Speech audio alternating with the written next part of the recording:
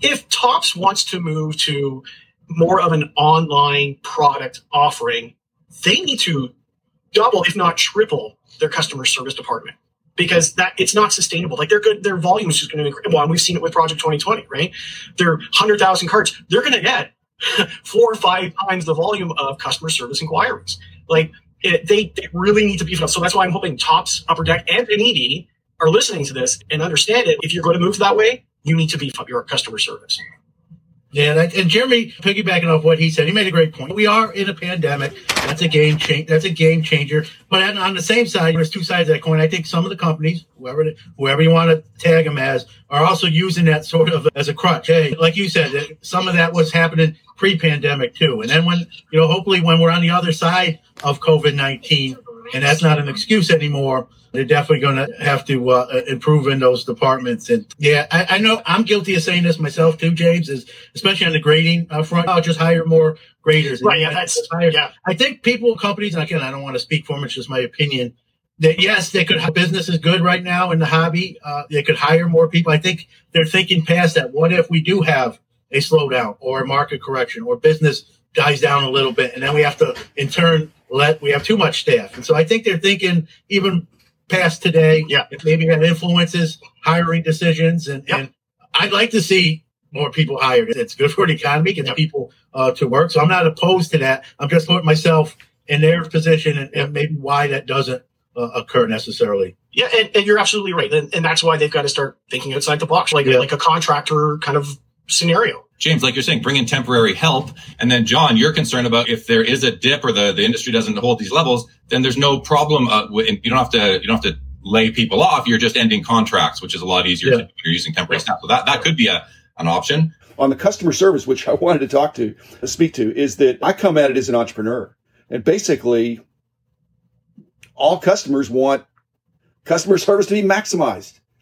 But the boss, the owner, the company doesn't want to maximize customer service. They want to optimize customer service.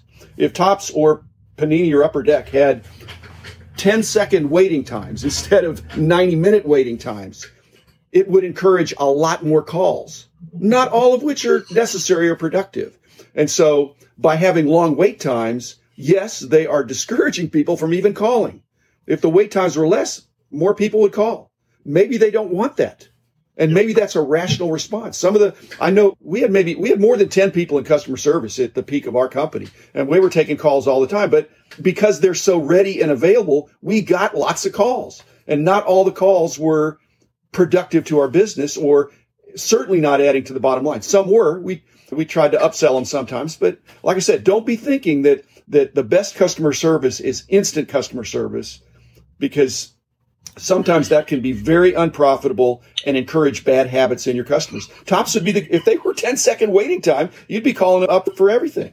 It's a very good perspective, Jim. But 90 minutes is outrageous.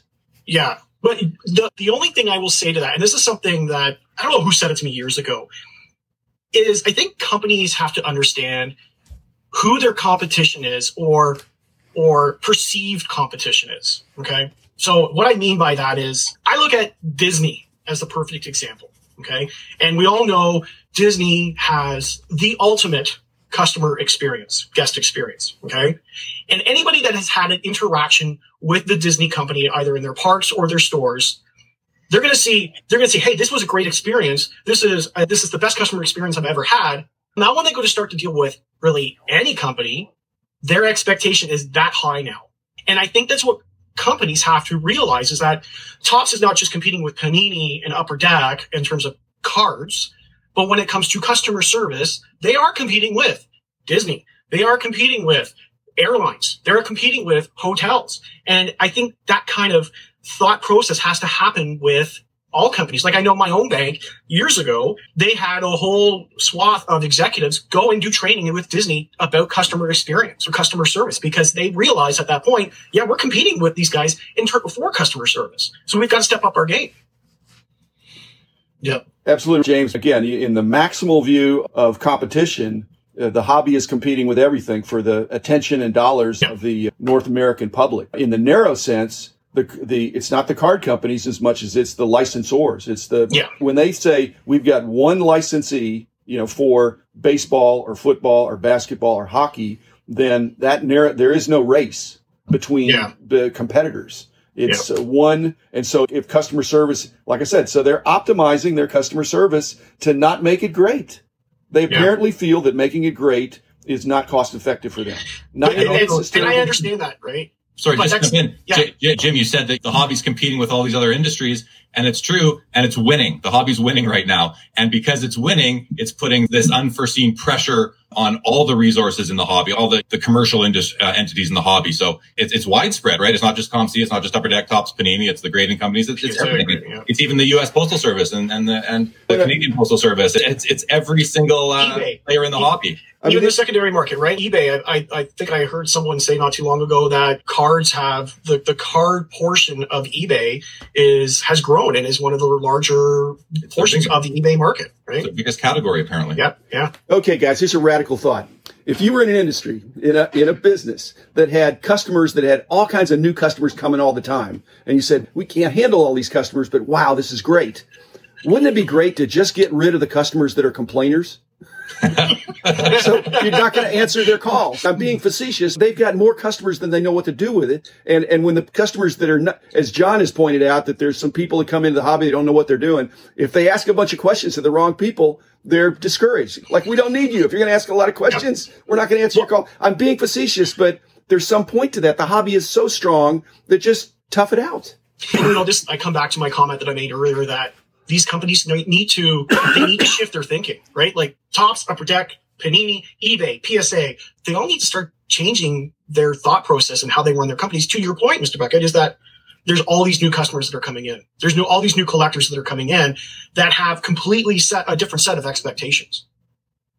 And they're helping them to see that these expectations on customer service need to be low. Unfortunately, but again, I come back to, here's an opportunity for these companies to evolve. He nails it right there. It's business, guys. It's business. These companies have shareholders and owners and other stakeholders, like Jim said earlier. They're optimizing customer service is exactly what they should be doing for their bottom line. I think we're a finicky customer base, and that's okay. We're putting big money into this stuff, so we've bought the right to be finicky to some extent, but I completely hear what Jim says about. Guys, again, we had an extensive customer service. Do you know how many of the customer service we called that called us were yes or no questions? 0%. Okay. They all wanted to discuss something. They wanted to tell us how to do our business. It was an extended call, and the training for that, you've got to be polite, but it takes a long time and it's hard to train because they're coming up with these scenarios that sound good to them, but wouldn't work for our company. And again, I'm ancient history now, but again, my guess is these customer service calls are rarely a 15-second interaction. They're at least a couple of minutes. Yeah.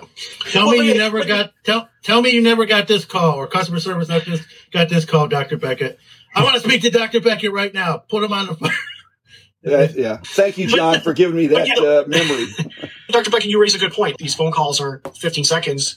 But then the question is, are Topps, Upper Deck, Panini, are they looking at those statistics? Are they looking to see how long they're taking phone calls for? Are they looking at how long someone's being on hold? Are they looking at how long is a phone call taking? And that right there, looking at those statistics will help them optimize customer service and hopefully improve their customer service. In a perfect world, I agree. I said, they're making so much money now that I think that's not one of their key performance indicators. Yeah. While we all think we should and we deserve the customer service, we have to be realistic and understand that we may just not get it. So that now it's up to you to speak with your wallet.